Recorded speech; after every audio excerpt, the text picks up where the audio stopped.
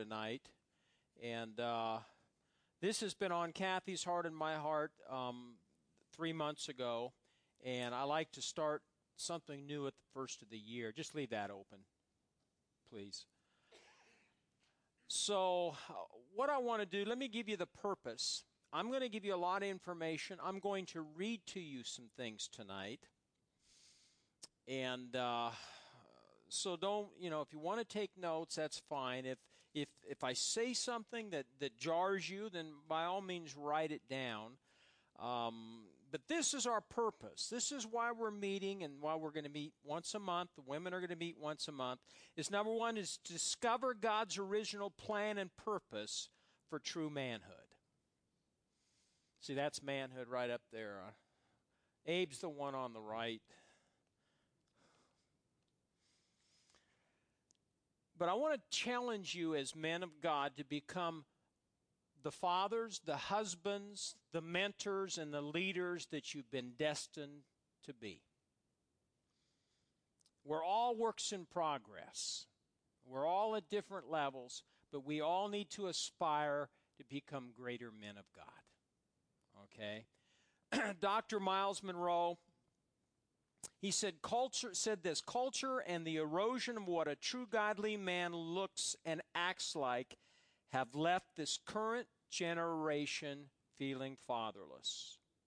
It is the biggest issue facing us both in the church and the world. Without role models and guidance, how are our young men going to find their way? God created man to lead, and it is the number one diabolical scheme of the enemy to crumble nations, families, churches, and homes. How's he do that? Removing the man. Now listen to these statistics. 63% of youth suicides are from fatherless homes. 85% of all children that exhibit behavioral disorders come from fatherless homes.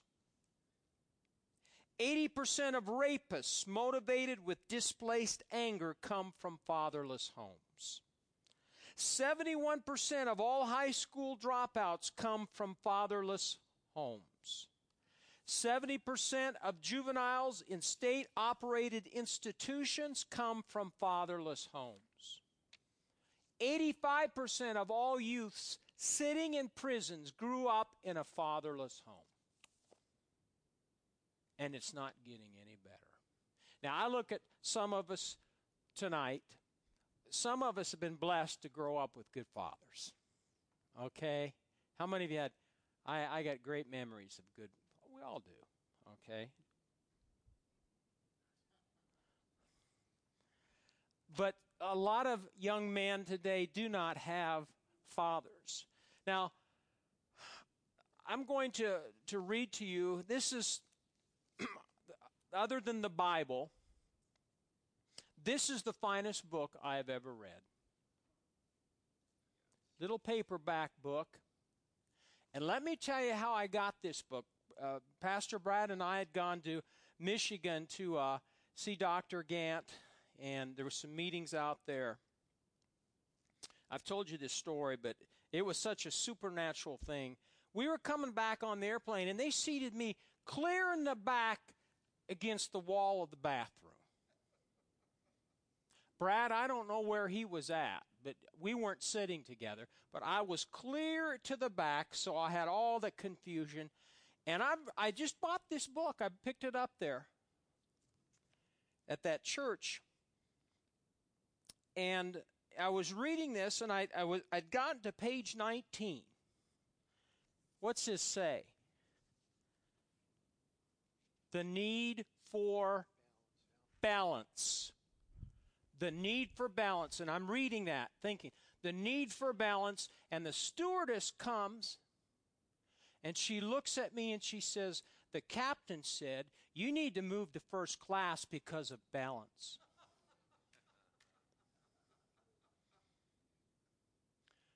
Now, my lightning fast mind realized that God was speaking to me. That's why this book, David Ravenhill's the son of Leonard Ravenhill, great Christian author.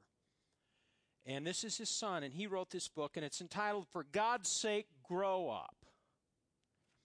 and I've devoured this book, and sometimes I reread it again. The need for balance. And so I moved to first class, where she asked if I wanted to drink. I got a pop. But I felt pretty good about myself. Sitting in first class, but I wasn't gloating over that. I knew that God was speaking to me about the need for balance. Okay? So now I want to go ahead and let me make this statement. The church gets in a ditch many times. Finances, they get into their programs, they get to thinking, well, we need to do this. One church will do something, then another church will do it. We've seen that through the years. We will do something at Harvest Church, and pretty soon, a year or two later, another church is trying to do the same thing. And there's a need for balance, and like he says, the church gets caught up in the parts instead of seeing the big picture. And we as men, we need to have balance in our lives. And it's hard to maintain balance when both spouses work and you got big families, you got financial responsibilities, you got a mortgage to pay, but there needs to be balance. And I'll tell you what, men, we need to be the ones to bring balance to our households. All right? Too many believers are ignorant of the whole purpose of God when it comes to manhood and the responsibilities that are involved with that. God the Father expects you and I as men to grow up spiritually and fulfill our roles as husbands and fathers. And if you didn't have the luxury or the blessing of growing up with a good father, then you've had to learn along the way. But it's our role, it's our responsibility to mentor young man, and I get so blessed when what's your name? My son, Micah. He loves to shoot guns. But what blesses me the most is he likes to shoot guns with Brad. See? And so there's a connection there. And that's the way it should be in a local church. We as men should have an influence on the next generation, the young ones that are coming up. God the Father expects you and I as men to grow up spiritually and fulfill our roles as husbands and fathers. Now, if you're young and you're not a husband yet, you're not a father, then this is good for you because you're going to learn some things. 1 Corinthians 13, verse 11 says, Paul says, when I was a child, I spoke as a child, I understood as a child, I thought as a child, but when I became a man, I put away childish things. Where are we in 2018, men? We're going to have to put away childish things. We're going to have to grow up. And yeah, maybe we have matured. Maybe last year you saw some spiritual growth. But I'll tell you, this is the year we need to do our best as husbands and fathers and as mentors and as leaders. I'm not only going to be teaching on manhood and being a good husband and a good father, but really this all comes down to God created you and I to lead. We're called and ordained of God to lead. Now, I want to read this. In fact, if you have your Bibles, why don't you look at 1 John. 1 John chapter 2.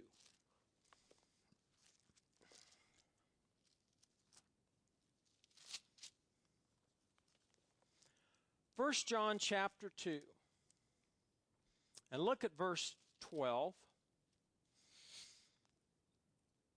Here we see the spiritual state of three categories of people. Verse 12 says, I write to you, little children, because your sins are forgiven you for his name's sake. I write to you, fathers, because you've known him who is from the beginning. I write to you, young men, because you've overcome the wicked one. I write to you, little children, because you've known the Father. I've written to you, fathers, because you have known him who is from the beginning. I've written to you, young men, because you are strong and the word of God abides in you and you have overcome the wicked one. Now let me read to you. This is going to take a few minutes, but I want you to just relax, and I want you to listen to what Ravenhill wrote. He says, the church is now filled with believers who've begun in the faith. They can profess a saving knowledge of Christ, but they have ceased to grow. As a result, a spiritually stunted church has been plagued by immorality, carnality, worldliness, imbalance, lack of direction. Until the church grows out of spiritual infancy, such problems can only continue. He says, I believe God has appointed this hour for the church to take its rightful place. So if the church is going to take its rightful place, what's your rightful place? To be a godly man. It's time to put our childish ways behind us, casting aside everything that would hinder our growth in God. The time has come to get down to the business of assuming the responsibilities of spiritual adulthood. Simply put, it's time to grow up. He says there's three stages in the life of the believer, which I just read to you from 1 John. We're not saved to stagnate. Conversion is not a goal, it is a gateway. We are to progress from strength to strength, from glory to glory.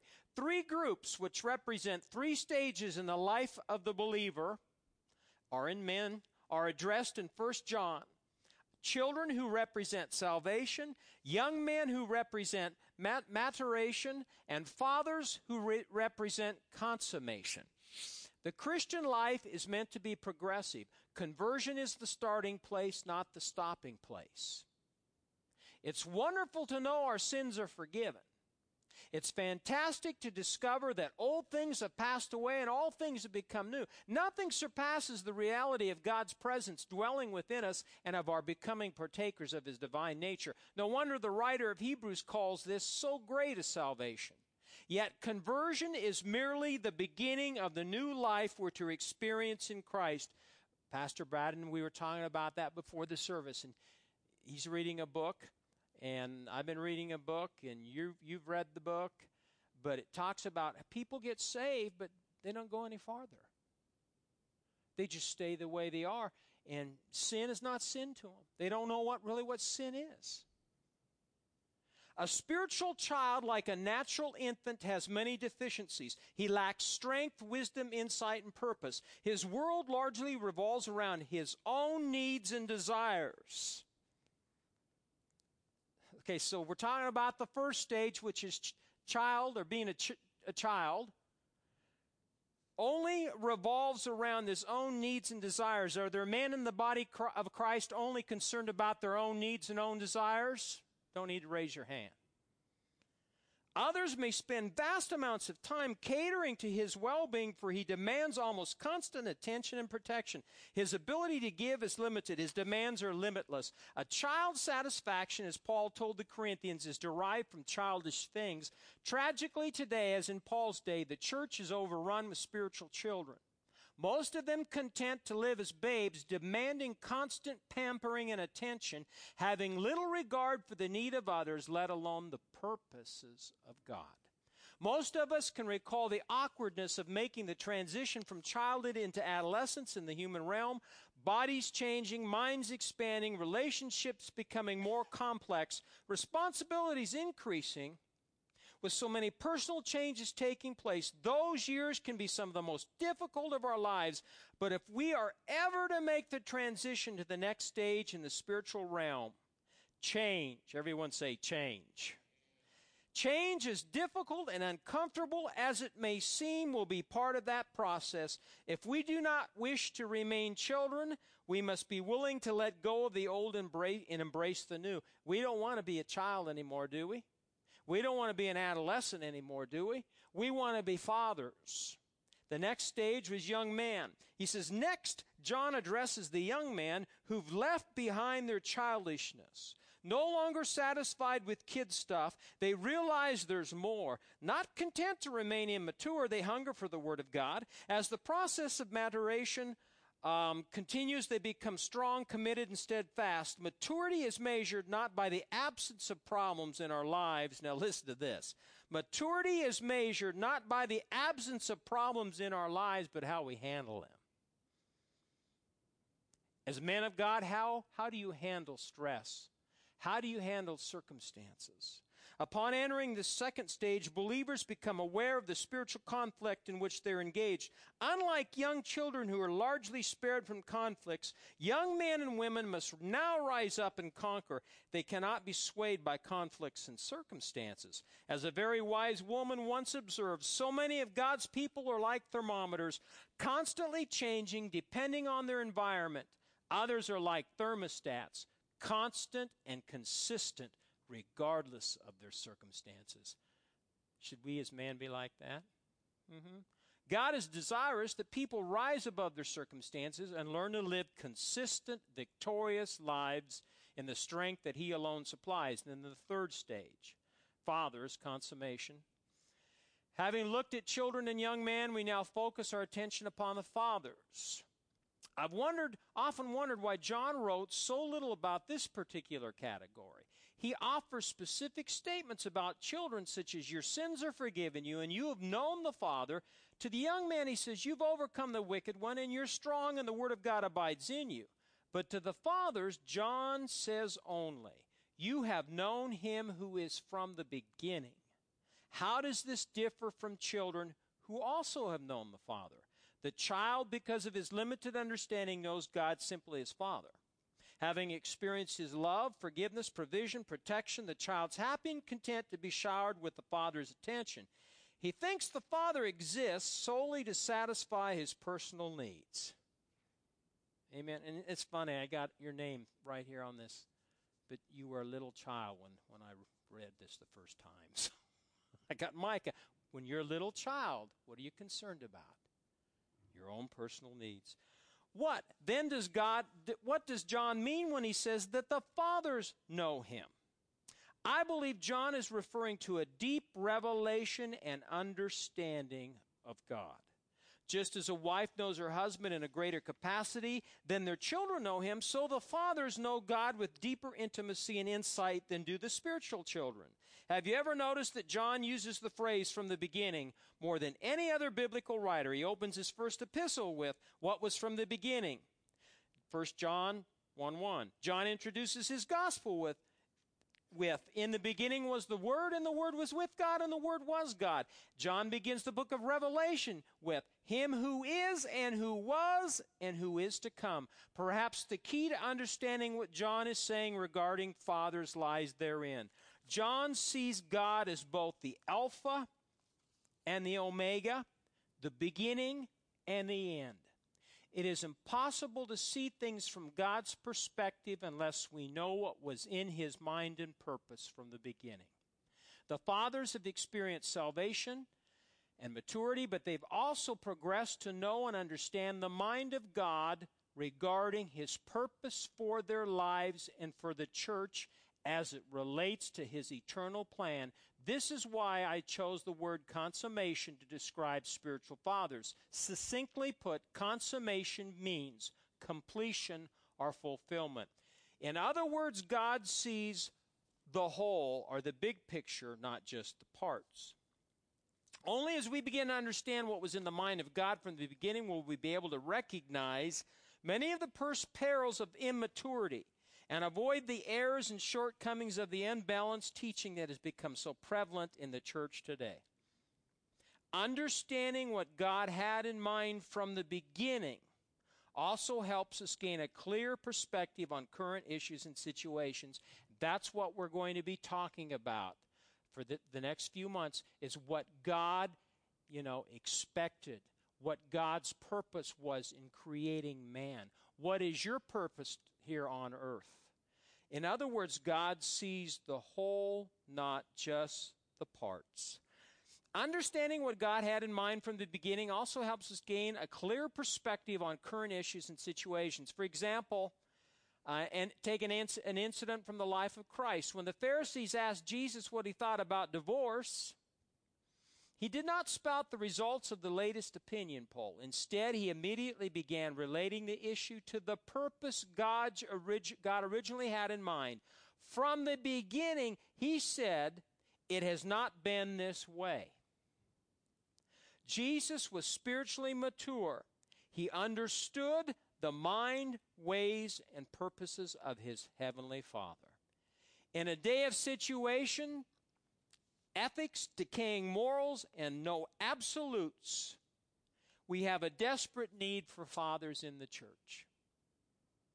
In the day of situation, ethics, decaying morals, and no absolutes, we have a desperate need for fathers in the church. Spiritually mature men and women, people who understand the mind and purpose of God as it pertains to his eternal plan, people who are not caught up in the cross currents of popular trends, but who cry out for reality in their relationship with God. People who having found the pearl of great price, are willing to give up all to own it. So that's what we're seeking after here.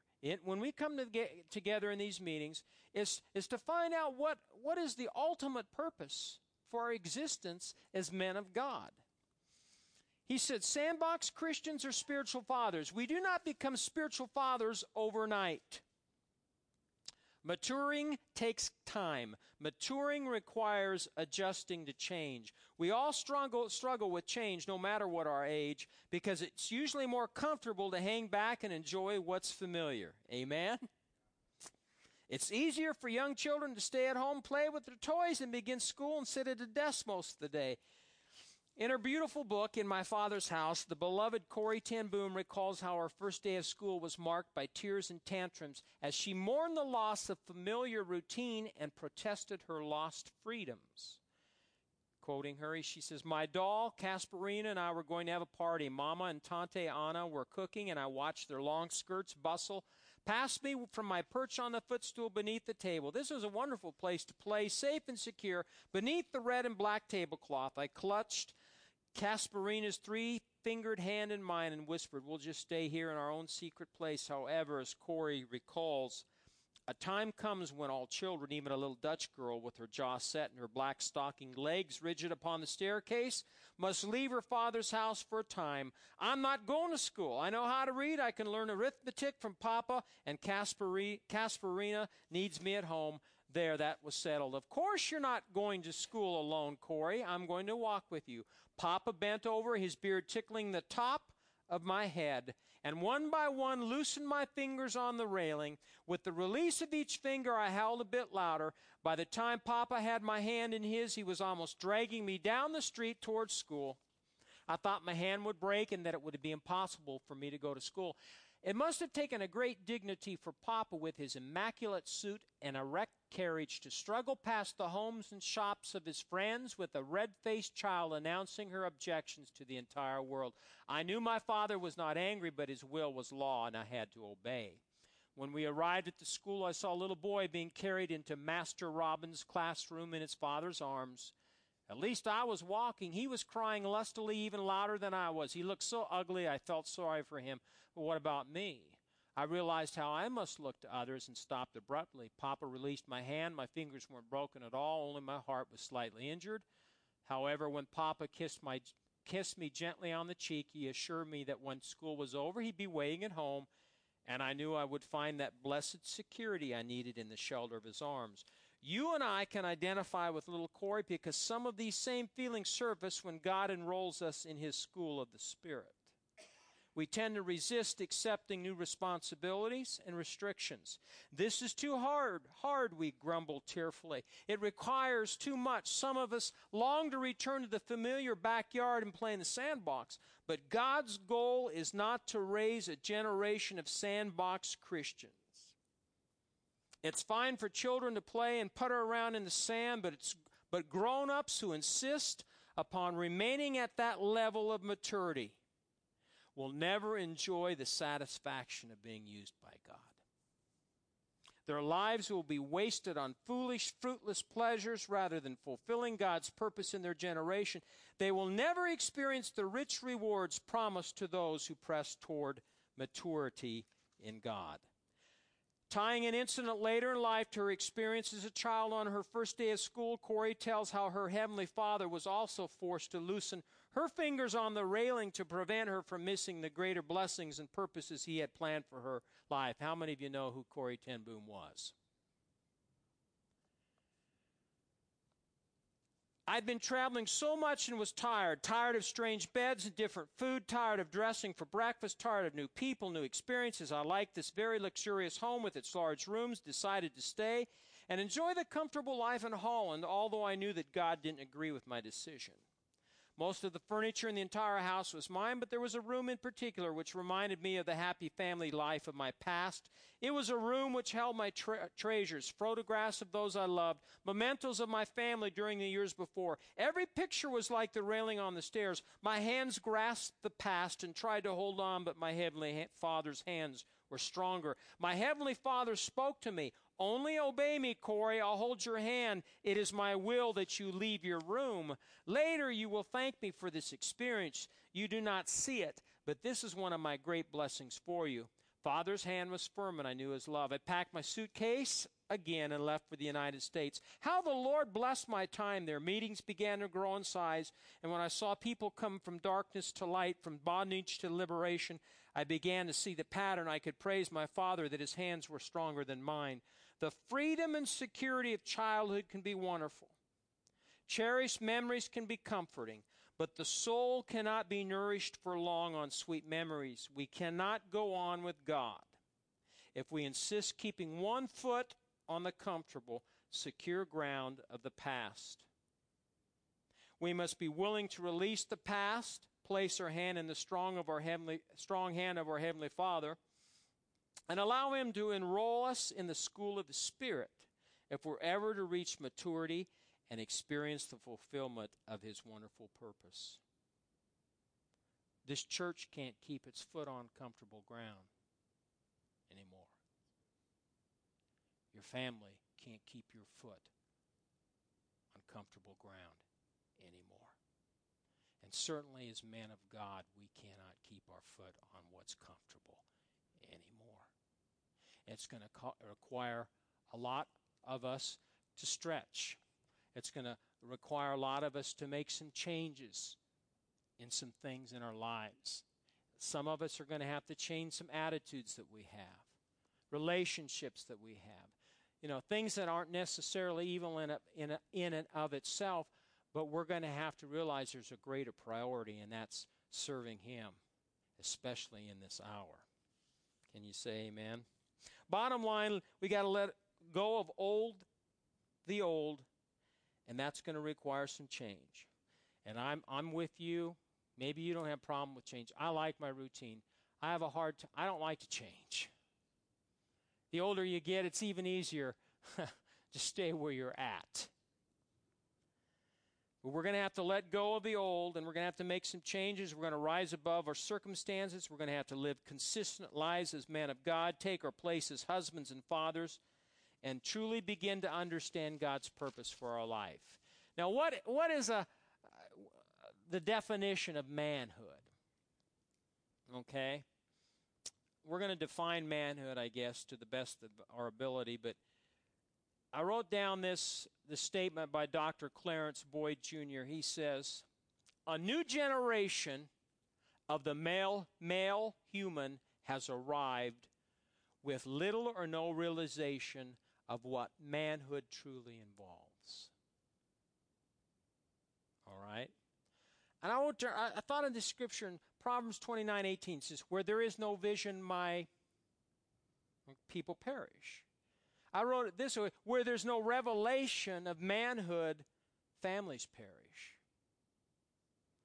And I'll conclude. Let me ask you this: how many of the National Football League? How many of them are men? Now, don't make it harder than it is. All of them.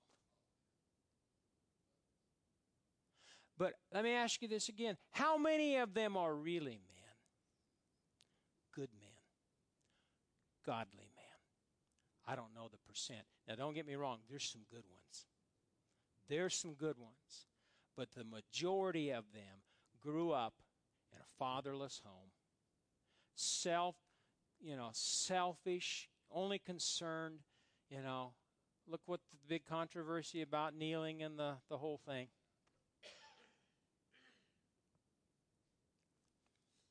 Manhood is the condition of being a human being, course, qualities associated with man, manliness, the condition of being an adult male is distinguished from a child or a female. You read in Genesis 1 and verse 26 and through verse 128. You can turn there if you want to. I want to read this. Genesis chapter 1 and verse 26. God said, "Let us make man in our image according to our likeness, and let them have dominion over the fish of the sea, over the birds of the air, over the cattle, over all the earth, over every creeping thing that creeps on the earth." So God created man in his own image, and in the image of God he created him. Male and female he created them. Man's ability to sustain his role as delegated ruler of earth will rest in his continued obedience to God's rule as king of all. His power to reign in life or in this life will extend only as far as his faithfulness to obey God's law. How many of those NFL players are obedient? How many of them are rebelling against law, against the football league itself, against government, against God?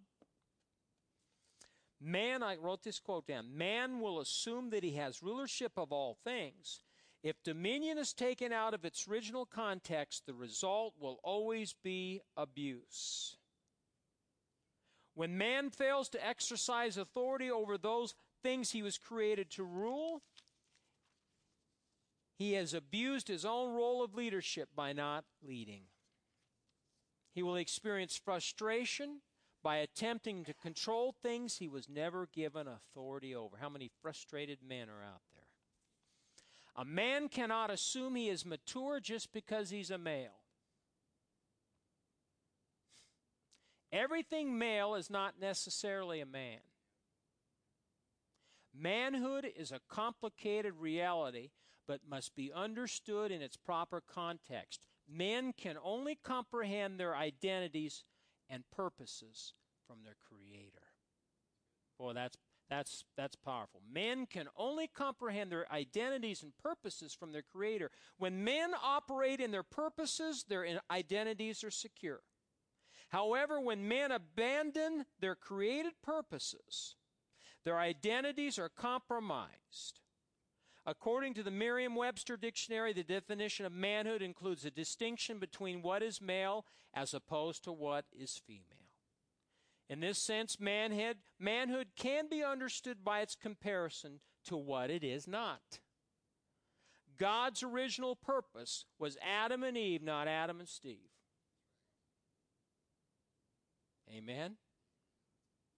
Men will never be able to comprehend their purposes if they're blinded to the original purpose for man. See, this is all leading up to something. Men will never be able to comprehend their purpose if they're blinded to the original purpose, God's purpose for man. So what is man's original purpose? It's very simple. It's to cover. Everyone say, to cover. Covering speaks to the responsibility to provide for those being covered while protecting those covered from external forces that would harm them. A man's search for his purpose is also his quest for his manhood.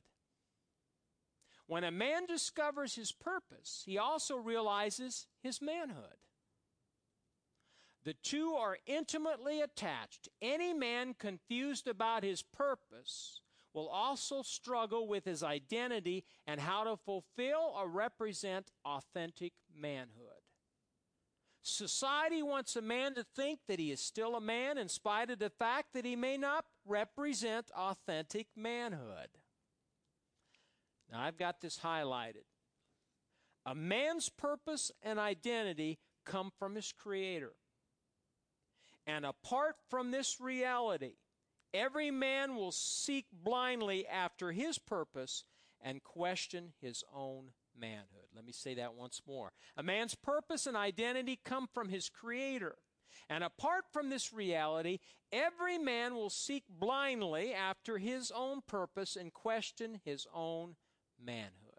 So, bottom line, guys, if we don't seek God's purpose for our life, and I don't care what age, where you're at in your life right now, we should always be seeking after His plans and His purpose. But if we don't do that, we're just going to be lost. God created everything to be covered, and I wrote this, everything to be covered, not controlled. God created everything to be covered, not controlled. How many of you know men sometimes they have this idea they need to control everything? Every wife is to be covered by her husband. Every child by his parents. The principal in the school, is he one that covers? Sure he is. CEO of a major corporation. Do I provide a covering? Does a pastor? Sure. Okay? Sure. How about Donald Trump? Is he providing a covering?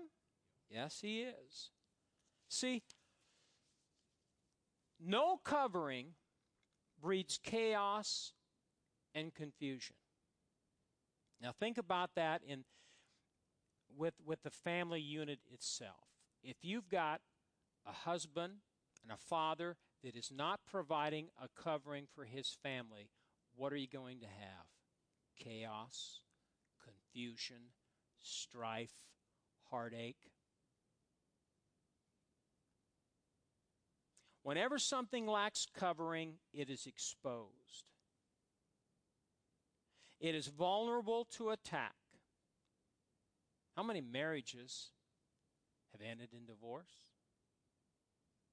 How many marriages today are being attacked by the enemy? Yeah, that's right. If you as a man, or if I as a man of God, if I'm not providing the proper covering, then our family is exposed to the enemy. Vulnerable to attack. A man who fails to realize his responsibility to cover will also misrepresent what it means to be a man. Is it any surprise today that men are absent in the home? They are absent because manhood has been compromised to the point that men no longer realize that authentic manhood is reflected by fatherhood. Well, that's really good. I got to read that again. I've gone over and over, but that really jumped out just now. A man who fails to realize his responsibility to cover will also misrepresent what it means to be a man. Is it any surprise today that men are absent in the home? They are absent because manhood has been compromised to the point that men no longer realize that authentic manhood is reflected by fatherhood. No man can provide for his family or protect them from a distance. Now, I realize tonight I'm speaking to men that understand what I'm saying. You're covering your home. You're providing for your family. You're working hard. You're protecting them. You're trying to make a better life for your kids. You want to be a blessing to them. And that's a wonderful thing, but I got news for you. There are a lot of men out there in the world, but even in the church, that aren't doing that. And now listen, those in the days ahead, we're going to see more men like that enter through those doors and sit here. And you're going to sit there and you'll think, oh, he's a brother in Christ, or I've known him. He's been a Christian for a number of years. No, you don't know him. You don't know his heart. You don't know where he's come from. You don't know what he's doing, what's going on in his life.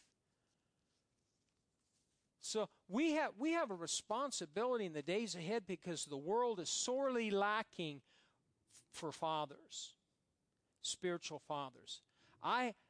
The last 10, 15 years of my life, I've taken, not a lot, but quite a few young men, and some of them aren't even here today. And I can remember one young man. You remember Michael Tomlinson?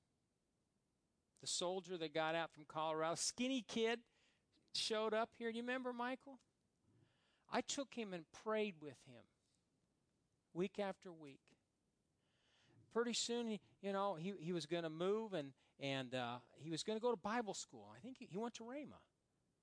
And I'll never forget, Kathy, your mom and I took Michael and took him to Penny's and bought him a suit because he didn't have any clothes. And I said, Michael, when you go down to Rhema, you're going to have to dress up. You know he's in the ministry today? Yeah, that is rewarding to see as you invest in the lives of young men. Now, I've done that before, and sometimes it works. I've walked the floor with some young man, and it hasn't worked. Does that mean I quit? No, you keep going. That's why you've got to do them. Brian, for years, how many young men have you taken, including my boys, when they were little, getting them out there to bowfish or getting them out to hunt? You know, you don't have to be a great biblical scholar, but you did something. You provided a service. You invested. And my boys are going to grow up with memories of going out with Brian. Going on a pig hunt with Brian. Micah can hardly wait. In a couple months they're going on another pig hunt. See? It's investing in the lives of your family and those that God entrusts you to minister to. Now, we'll close with this. Let me ask you this question. I've done this for years when I counsel young couples that are going to get married, because we've been talking about what is the purpose. Why did God create man to do what? To cover. So what are the roles of a husband and a father? What do you think some of the roles of a husband and father are? To provide. I have that down. Provide. What else? What? Lead. Leadership. Love. I got that down. Serve. Protect. How about give direction? See, as a man, you're the head of the household. As Christ is the head of the church, what's the head do with the rest of the body? Head gives direction, and the body follows the head. So that's then sorely lacking in Christian families today, is men have not been leading. Men have not been providing direction for their family. You're to love. Now, you said love, didn't you? We're to love our wife as our own body in Ephesians. But how can a man love his wife if he doesn't love himself? And how many men are out there, not only in the world, but in the church today, that do not love themselves? Think about that. Also, a role of a husband and a father is to nourish or promote the growth of. In other words, men, your wife isn't always there to wait on you. And I've learned through the years, I've been married to a strong woman for 36 years, and I've just learned to let her do what she wants to do. But I want her to be happy. I want her to do some things that bring fulfillment to her. It's not always about the husband. It's not always about the father. It's not always about us as men. But how can we nourish our mate and so she can be happy? Then we're to cherish and show affection for our wives also. So that's just kind of I kind of scattergun tonight, but I give you kind of a foundation. Now, the next meeting we're going to have is going to be a little different. It's going to be on a Sunday morning. It's going to be men for men only. The women are going to go on the other side, and Ron Elm's going to talk to you. Yeah, it's going to be good. You know, do you think he's got any experience? You think he's seen about it all? Yeah. And so he's going to minister to us as men on February 18th. So I encourage you, if there's guys here that aren't here tonight, I encourage them to get here on the next meeting. We'll all come together and we'll worship and receive our offering. Then we'll separate and go from there. But I want you to do better this year. I want to do better this year. I want to grow as a husband and as a father, as a mentor, and as a leader. And that's the purpose. Father, tonight I thank you for what we've heard, what we've received. I thank you, Holy Spirit, for dealing with all of our hearts as men of God. I pray, Lord, that we be challenged to become greater men of God, more effective leaders in our household, better husbands, better fathers, better leaders, better employees, better bosses. So, Holy Spirit, I thank you. This is January. I believe by the end of this year, Lord, we're going to be better men of God, because we're not only hearing about it, but we're doing it in Jesus' name. Amen. Amen. I appreciate